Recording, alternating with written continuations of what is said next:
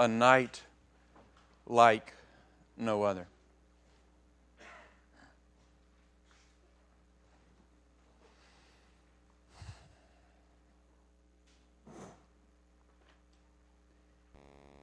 And when they had sung a hymn, they went out to the Mount of Olives. And Jesus said to them, "You will all fall away. For it is written, I will strike the shepherd, and the sheep will be scattered. But after I am raised up, I will go before you to Galilee." Peter said to him, "Even though they all fall away, I will not." And Jesus said to him, "Truly I tell you, this very night, before the rooster crows twice, you will deny me 3 times. But he said emphatically, "If I must die with you, I will not deny you." And they all said the same. And they went to a place called Gethsemane. And he said to his disciples, "Sit here while I pray." And he took with him Peter and James and John and began to be greatly distressed and troubled. And he said to them, "My soul is very sorrowful, even to death. Remain here and watch."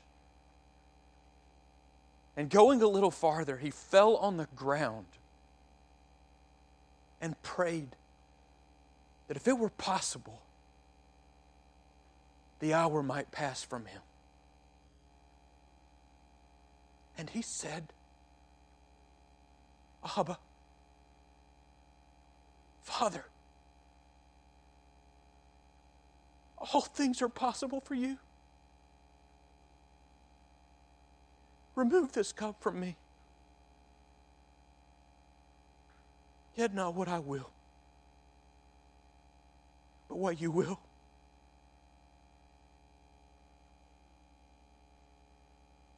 And he came and found them sleeping. And he said to Peter, "Simon, are you asleep? Could you not watch 1 hour? Watch and pray that you may not enter into temptation. The spirit indeed is willing, but the flesh is weak."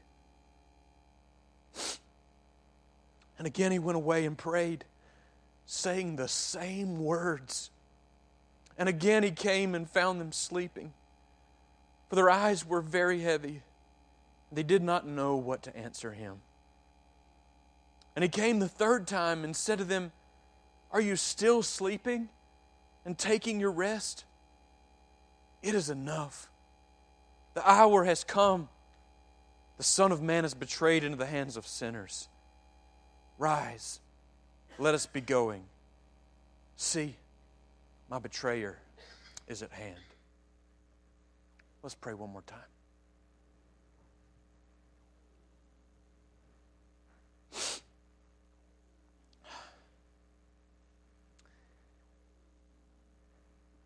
Our Father, we are walking on sacred and somber ground this morning.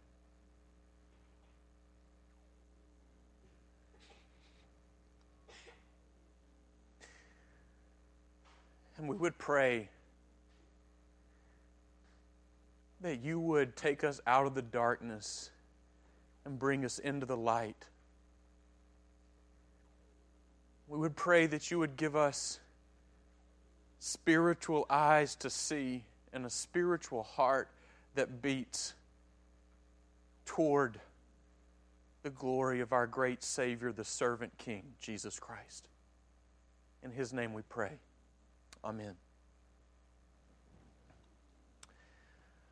I remember the night that I met with my coaches my sophomore year in college. It was after our fall season, and I sat down in their office, and they told me the depth chart of first base, the position in which I played. And they said, Ryan, you're not first and you're not second, but you're third on the depth chart. And I said, wait a minute, there are only 2 first basemen. And they said, yeah, but the way that you have played this fall, we're going to move our catcher to first if something happens to the other guy. I remember that night because I left that meeting and I felt like such a failure. And the fact was, objectively, I could not argue with them. I hit 204 that fall.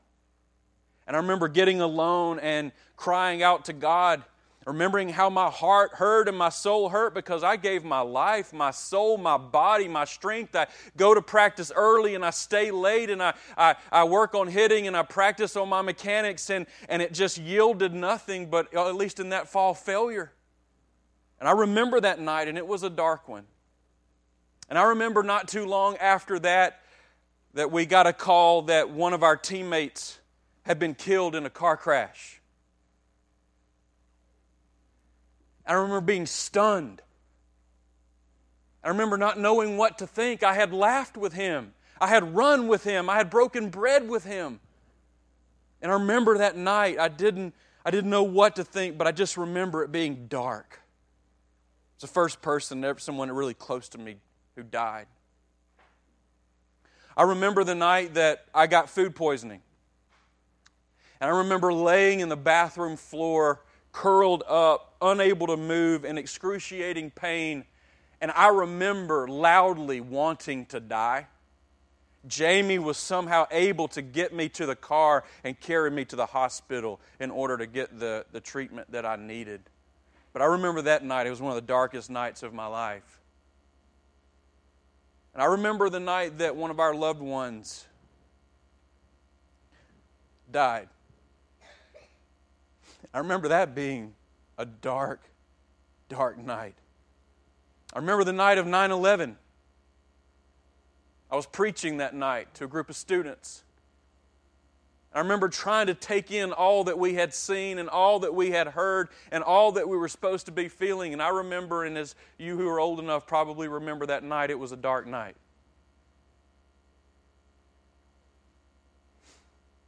And I have had my collection of dark nights. And I know you have had your own collection of dark nights. But in my dark nights, there has always been one undergirding reality. God was with me.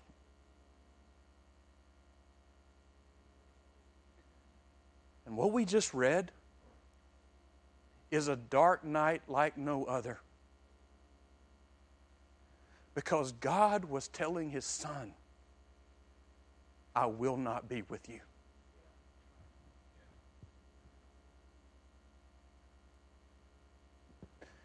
And so we are walking not only on sacred and somber ground, but this is a night of sadness, a night of agony.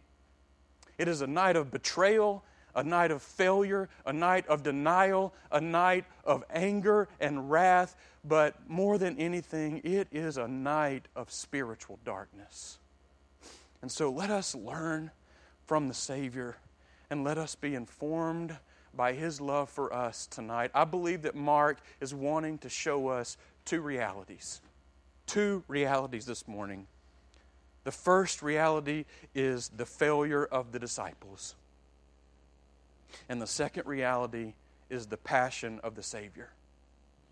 The failure of the disciples and the passion of the Savior. And I believe that Mark wants to show us that to deepen our worship of Him, of God, and to propel us toward faithfulness to Him through watching and praying and offering up our lives in spiritual alertness and attention to the Savior. That's what I believe. And so may God do that for us right now. Let's first look here at the failure of the disciples. The failure of the disciples. First, we see that they are failing to be quiet and just to listen to the Savior. They've sung a hymn. It's probably Psalm 118, where they have been singing. It's the Last Supper. It's the Passover. They conclude their time of celebration by singing Psalm 116, 117, and 118. And it's time of, they think, a time of celebration and anticipation and all of this. And so they sing this hymn and they leave the upper room and they go outside the city walls of Jerusalem and they go over to the Mount of Olives, which is a mountain that is about essentially the size of Chiha. It's really, really tall, covered with olive trees, which is obviously why it's called the Mount of Olives. And they go there, and Jesus begins to speak to them.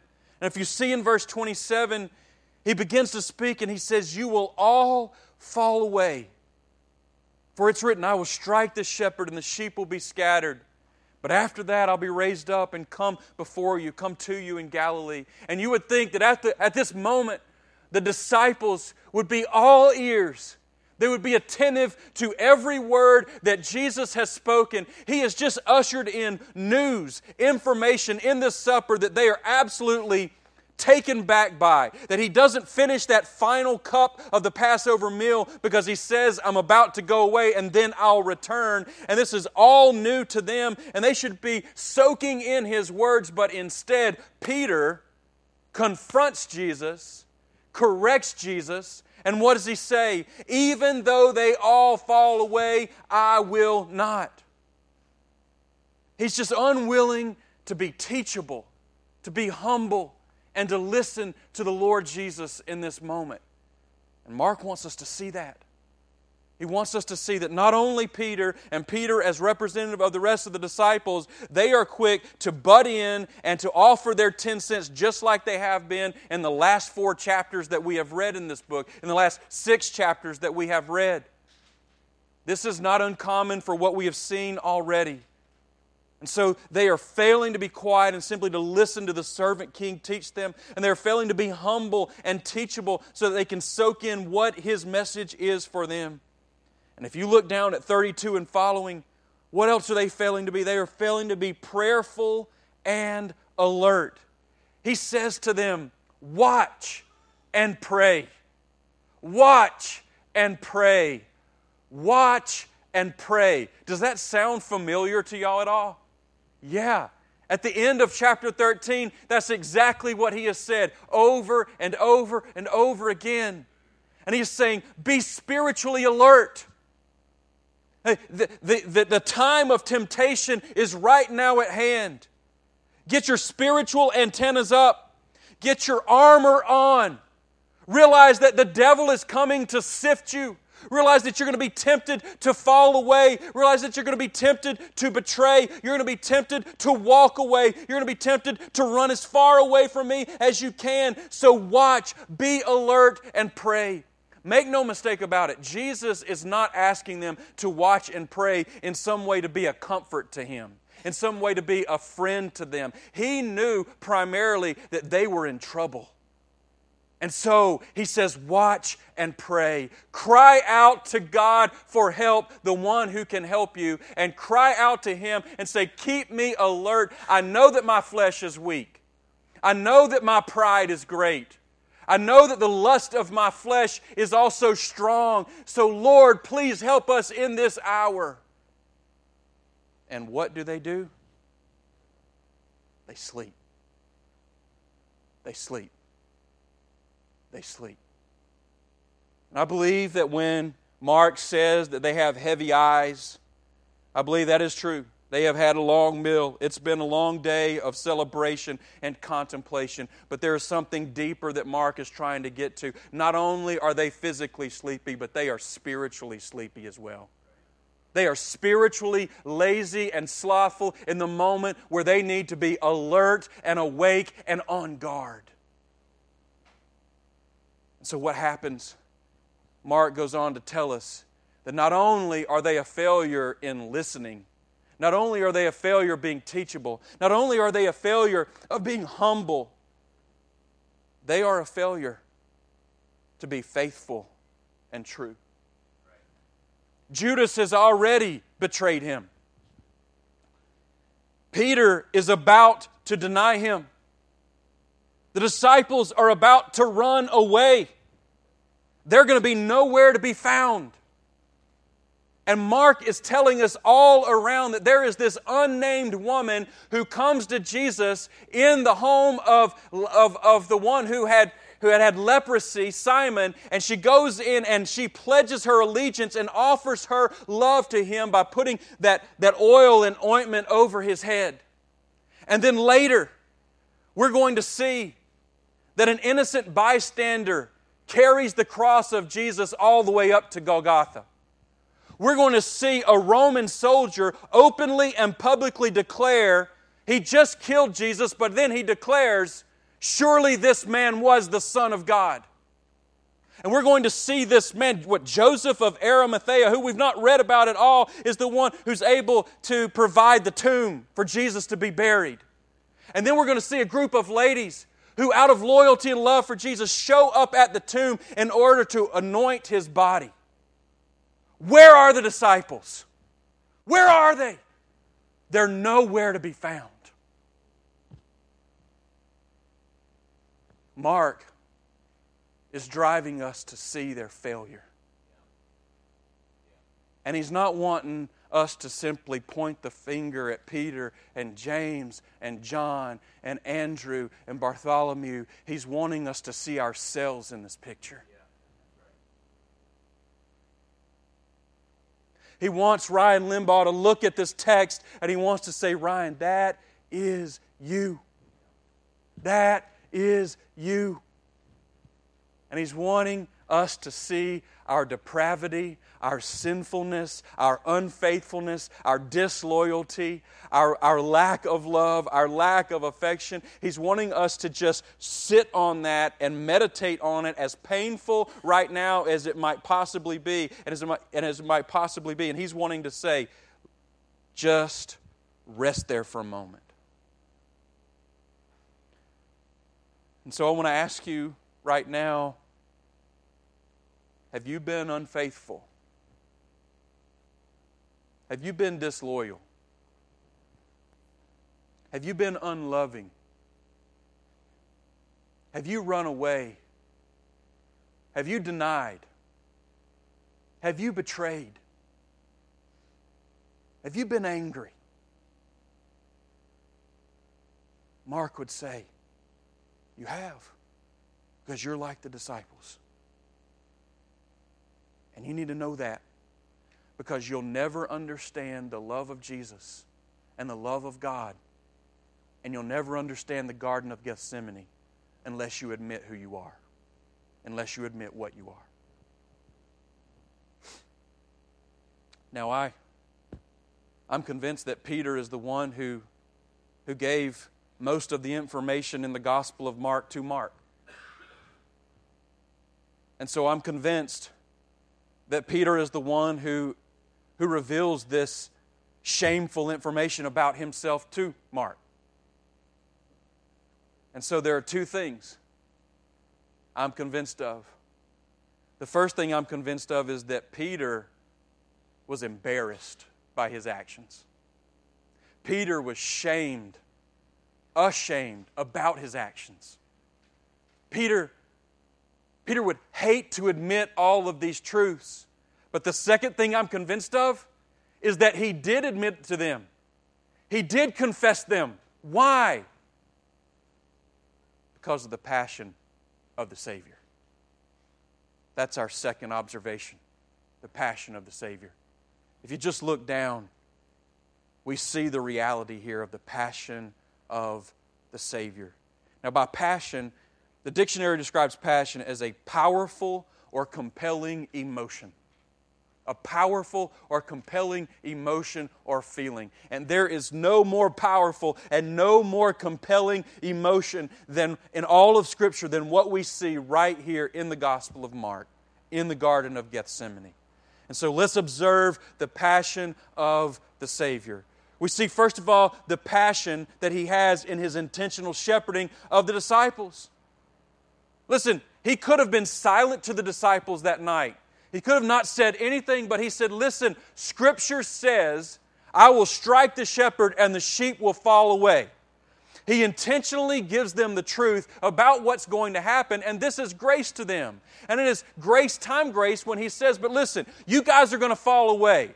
It's already been written in the book. I'm now confirming it in my words to you. But listen to me. I'm going to rise again, and I'm going to come to you in Galilee. Understand this grace. Understand this mercy. This is the deal. You're going to turn, you're going to deny, you're going to betray, you're going to run, you're going to walk away, but I'm going to come to you. I'm going to come to you. And so take heart. Take courage. Be confident in me, not in yourself. I'm going to give you grace. Redeemer Church, let me tell you something. Jesus Christ knows that you're going to fail Him. He knows that you're going to turn away. He knows that you're going to deny. He knows that you're going to get angry. He knows that you're going to fail. And you know what He says? I'm going to love you anyway, and I'm going to come to you anyway. That is grace. That is grace. Let's swim in that for a moment. And He's trying to offer them grace right here. He's trying to offer them mercy, but they won't have any of it in their failure, in their ignorant arrogance. But He's intentionally shepherding them, and He's showing them this is reality. Not only do we see His passion in His intentional shepherding, but we see His passion in His pervasive agony. Put your eyes down on the text. Verse 32 says, they went to a place called Gethsemane. The word Gethsemane means oil press. Oil press. All right? It is a garden in the Mount of Olives that is likely distinguished by a rock wall that is surrounding it. And inside that garden are not only olive trees, but an oil press. And so you take the olives from the trees and you press them to make olive oil. And this was a place that Jesus and His disciples went to frequently in order to get alone from everyone else and in order to pray. And the reason we know that this was a frequented spot of Jesus and His disciples for alone time in prayer is because Judas knew exactly where to go to find Jesus. And so Jesus is alone in Gethsemane praying. And He says, sit here while I pray. And He takes Peter and James and John. Why does He take them? Well, sure, certainly they are His inner three. But as you can recall, Peter and James and John are specifically the ones who have pledged their allegiance to Jesus. They are specifically the ones who have said things like, I can drink the cup. We can be baptized with the same baptism that you are. If everybody else denies you, I will not deny you. And so Jesus brings them a little closer so that they can be observant of the kind of cup that Jesus will drink and the kind of baptism with which He will be baptized. And He says to them, my soul is very sorrowful, even to death. Remain here and watch. We see the passion of the Savior here in His pervasive agony, His all-consuming agony. Mark says He was greatly distressed. He was agonizing in both body and soul. He was troubled. When He says, my soul is very sorrowful, it's a word that means I am completely engulfed. I am completely surrounded by sorrow. I'm completely surrounded by distress. In other words, Jesus is saying, there is a tsunami of wrath. There is a tsunami of judgment. There is a tsunami of God's condemnation that is coming my way, and I feel covered up by it. It is pursuing me. It is coming after me, and I can't do anything about it. I am distressed. Look down at the text. He says, I am very sorrowful, even to death. This moment almost killed Jesus. Other gospel writers says that He begins to sweat drops of blood. That's how anxiety-filled, fear-filled Jesus was. And so He is experiencing not only the agony of physical torment, the agony of spiritual torment, but the agony of the impending and inevitable separation that He has with His Father. Look back down Verse 35. He went a little farther and he fell on the ground. Does it say that he kneeled down? It doesn't say that he found a nice place in order to have a quiet time that would be really enjoyable or relaxing. He fell on the ground. It was like the force of what he felt in his soul and in his body. He literally just fell. And he prayed. Now I want you to make observation that Mark indicates in verse 35 that Jesus says, if it's possible, would this hour be passed from me? And then in verse 36, he actually records the prayer of Jesus and says, Father, all things are possible. Remove this cup from me. And then he says, look, in verse 39, and again he went away and prayed, saying the same words. And then in verse 41, he came the third time and said to them, I just want you to see that at least 3 times, if not 4 times, Jesus is on the ground praying to the Father, Father, please let this cup pass from me. Please let this hour pass from me. Yet not my will, but your will be done. This was not one simple prayer. This was over probably a period of 3-4 hours that Jesus is laboring in prayer to His Father, saying the same thing. So I want you to see this all-consuming agony that Jesus felt. And I want you to see it most clearly in verse 36 by His desperate prayer. Look at His desperate prayer. He said, Abba, Father.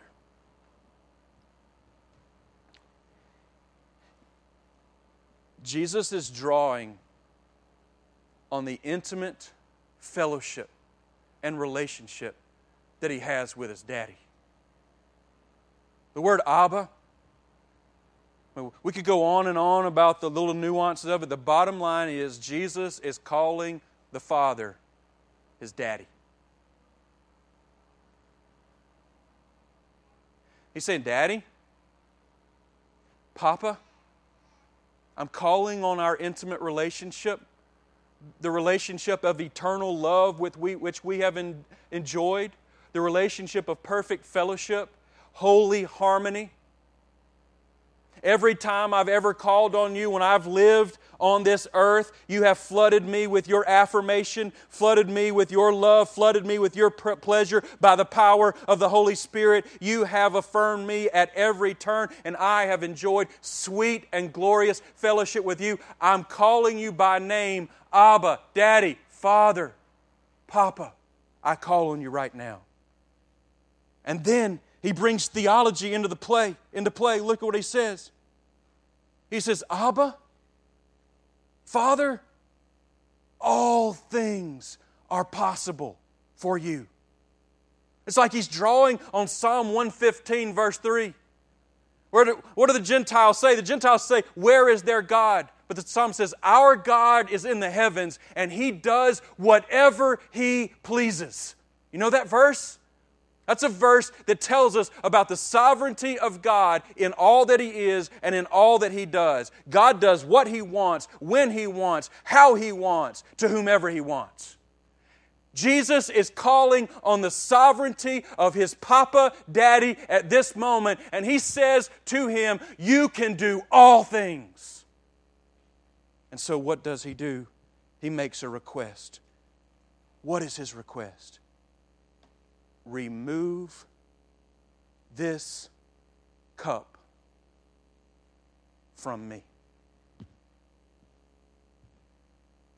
Mark would have us observe, first of all, the object in this request. The object in this request is the cup. And the Old Testament is full of allusions and references to the cup. You want to read Ezekiel 23, if you want to read Isaiah 51, those 2 passages are probably the primary passages in the Old Testament that give us a clear indication of what the cup is. The cup is God's judgment upon sin. The cup is God's condemnation of sinners.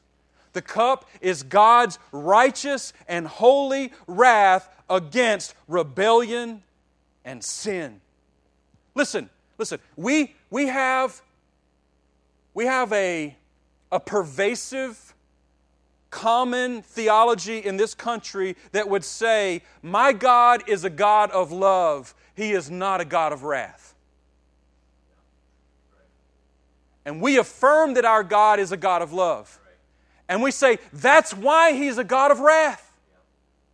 Have you ever loved someone deeply? And when you see that person hurt by someone else, are you angry? Yeah, because you love them. Yeah. Have you ever been angry when you see someone that you love deeply destroy themselves and hurt themselves? Do you just stand idly by and have no emotion whatsoever? No, you get angry. Right. Because the deeper the love, the greater the anger when something goes wrong. Yeah. Yeah. Right. And God is angry at sin. He looks down at humanity and He sees violence. He sees brutality. He sees racism.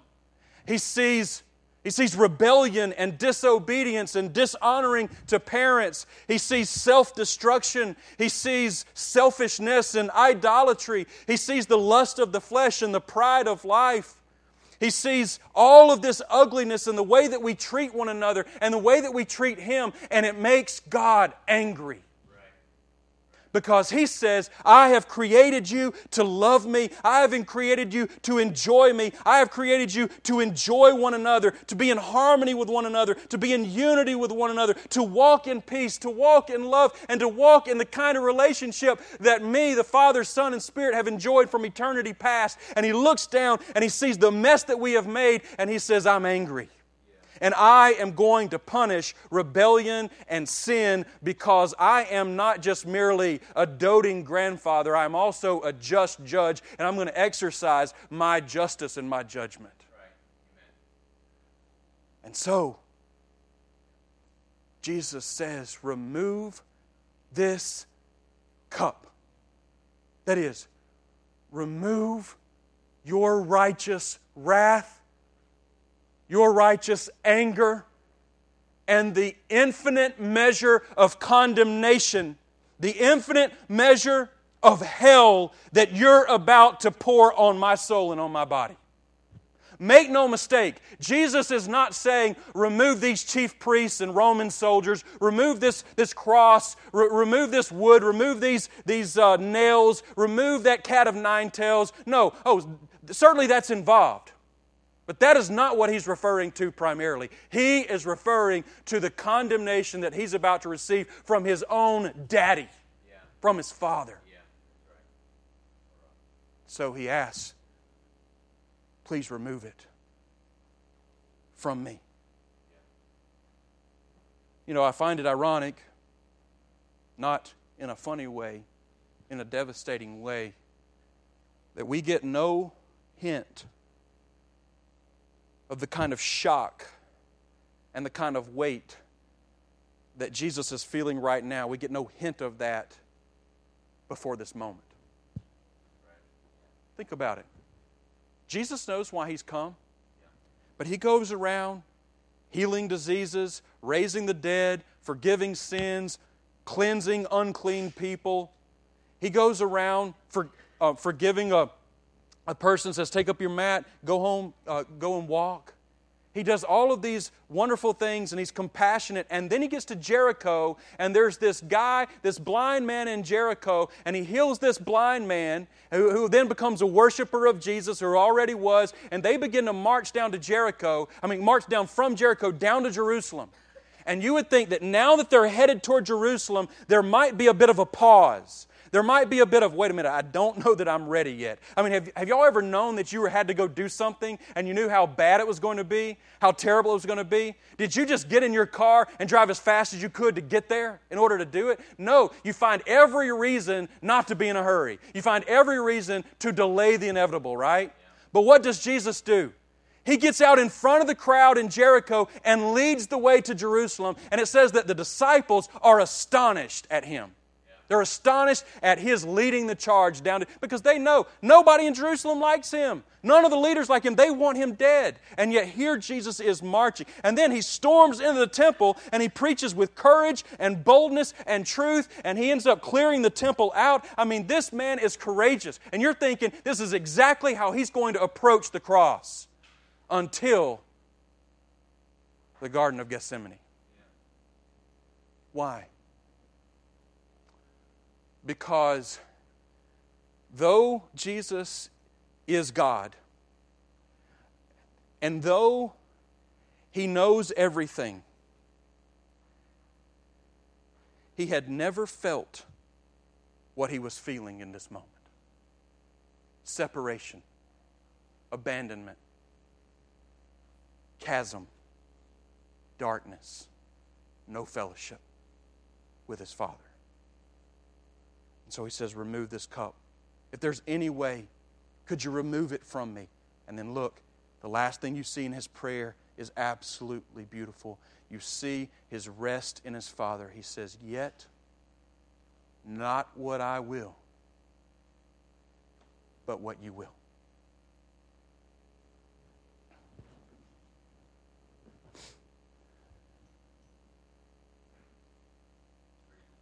Yeah.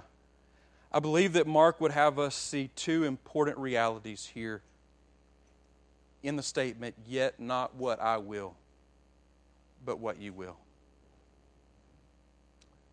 Make no mistake about it, Jesus was a man.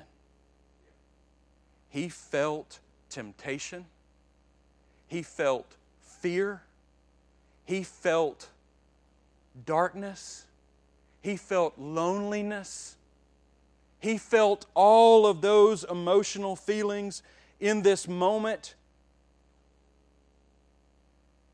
But He wants us to see that no matter how much He does not want to be separated from His Father, no matter how much He doesn't want to be experiencing the sinfulness, because this is the thing, y'all, it's not just separation that Jesus is anguishing about. It's the fact that He's going to be identified with sin. He's going to be bearing sin. Galatians 3:13 and 2 Corinthians 5 both say that He became a curse for us, that He became sin on our behalf. The Holy Son of God becomes sin on our behalf. He becomes identified with that. That becomes His identity. That becomes what He is at that moment. That is terrible. It's agonizing to Him that not only is there separation, but now there's sin attached to Him. And He says, yet not what I will, but what you will. And what He's saying is this, and I don't know if I can explain it clearly, but He's saying is, I don't want to be attached to sin, and I don't want to have separation from you, but I know I want what you want. My will is ultimately what your will is. And so, Father, would you carry out your will? And so Mark is driving us to a place, y'all. And it doesn't matter what dark hour you are facing right now, what you faced in the past, or what you might happen to you next week, next year, or a decade from now. Mark would say, be where Jesus was. And say, I've got this will. And I don't want to experience this thing. But I know my deepest and most ultimate desire is your desire and your will. And so I'm subjugating my will and my desire to your desire because that's what I want the most. Right. Is that what your prayers are like? Is that what your requests to God are like? Father, remove this cup from me, yet not my will, but your will be done. And so his desperate prayer, he ultimately finds rest in the will of God, trumping no matter what happens. And the final thing that I want us to see in the passion of the Savior is there at the very end of verse 41.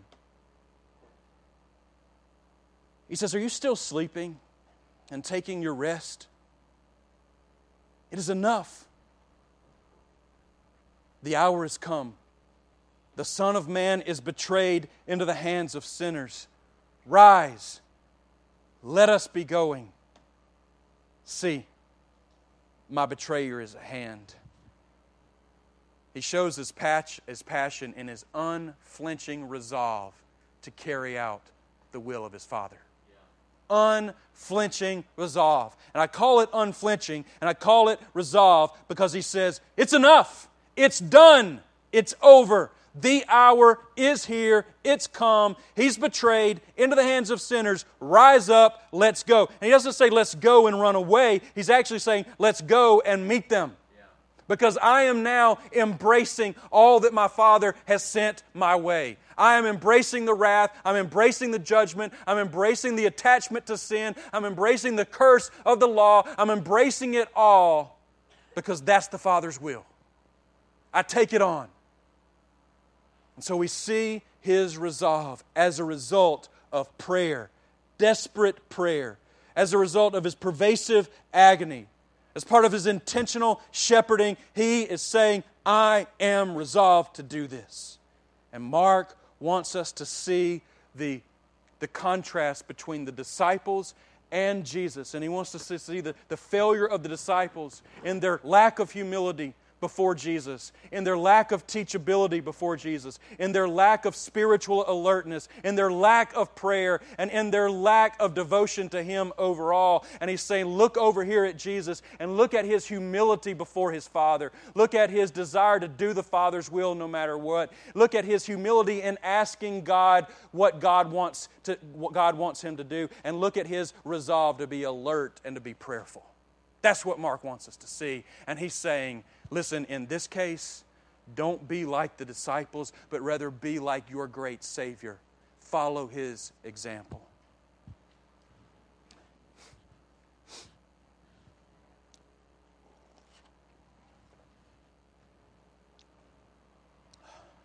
I want to give you 3 applications.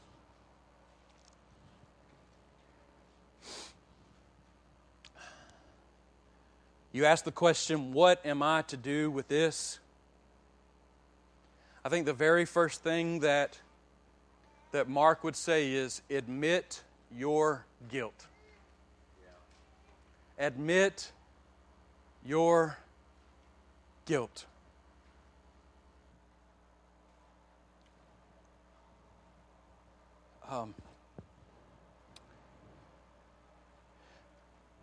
I believe it was Martin Luther who once said, we all walk around with nails in our pockets.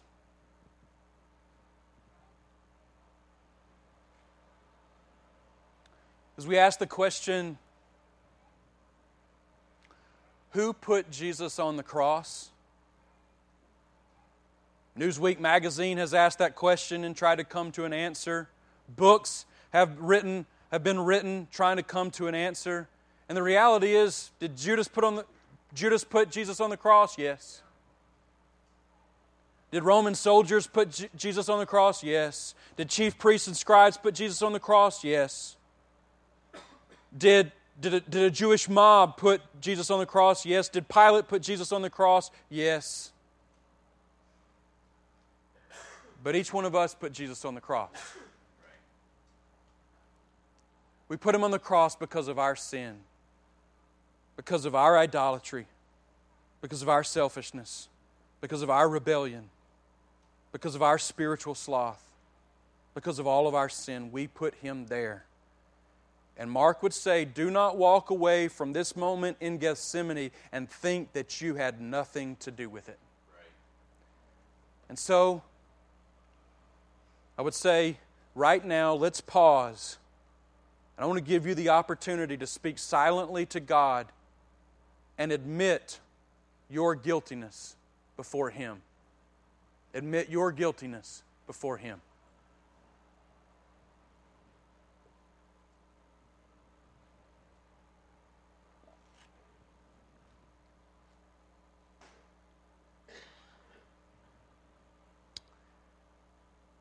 You can even say something like, God, the reason that Jesus had to drink the cup was because of my personal sin. I'm not just a sinner. I'm the chief of sinners. I'm guilty.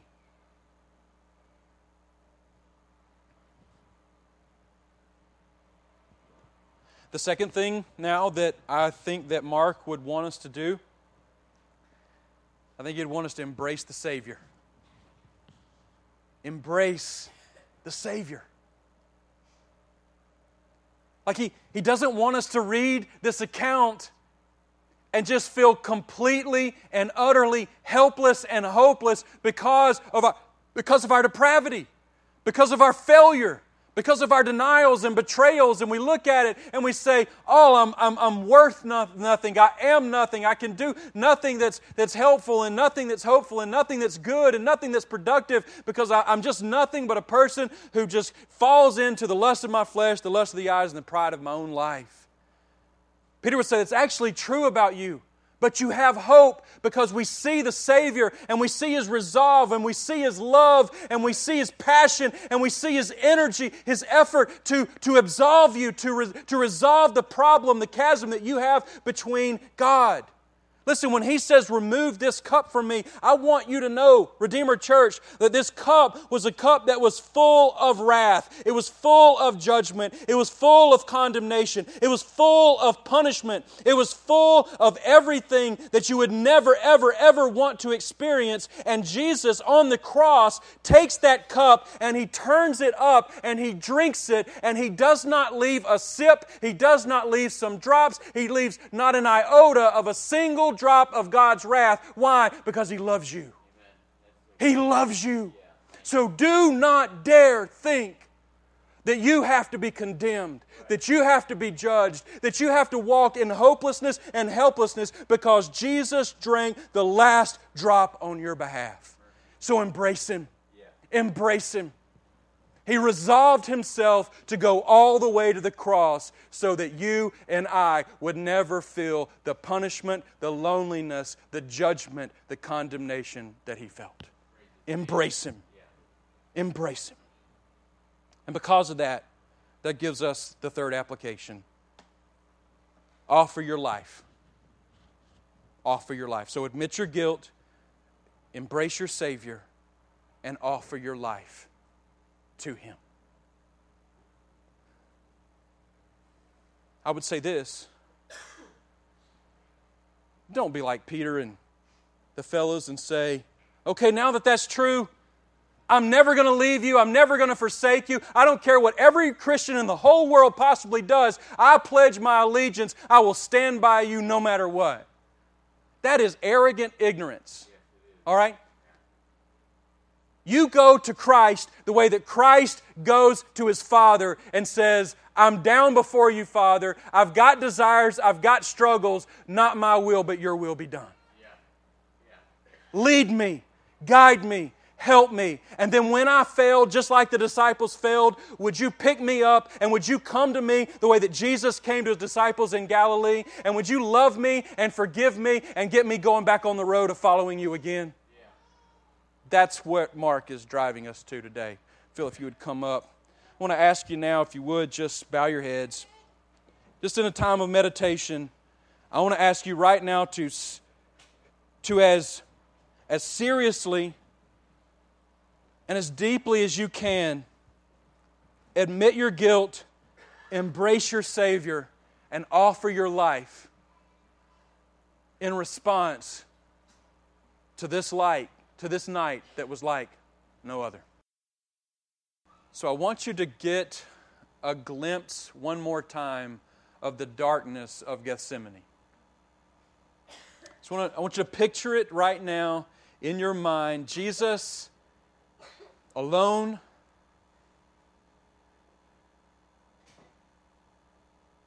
the weight of sin bearing down on Him, the hopelessness, the fear, the darkness.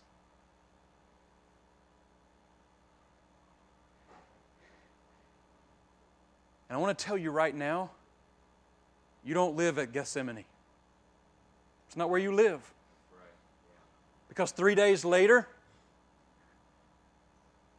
the tomb was open, the rock was pushed aside, light was shining through, and there was no Jesus. You see, you don't live in darkness. You live in light. You live in victory. You live in accomplishment. You live in redemption. You live in future. You live in the kingdom. And so, let's be thankful for the agony of Gethsemane, and let's walk in the victory of the resurrection and the empty tomb outside of Golgotha. You want to do that? Let's do that. I want to tell you, we've got these cards. I want you to take these cards today and pass them out to your friends and your neighbors for the upcoming Christmas service. I also want you to know that if you're living in darkness, like if you just feel helpless, if it feels dark to you in your life, you either don't have Christ or right now you're having a struggle appropriating Christ's victory in your life. Ron Marino, one of our elders, is going to be in our back room right behind this stage and wants to pray with you, counsel you, and help you any way that he possibly can. And we're about to enjoy a meal together, so please stay with us as we fellowship together. I want you to go now in the grace and in the peace of the Lord Jesus Christ, who not only died in your behalf and experienced Gethsemane on your behalf, but also rose again on the third day that you might walk in victory with Him. Amen.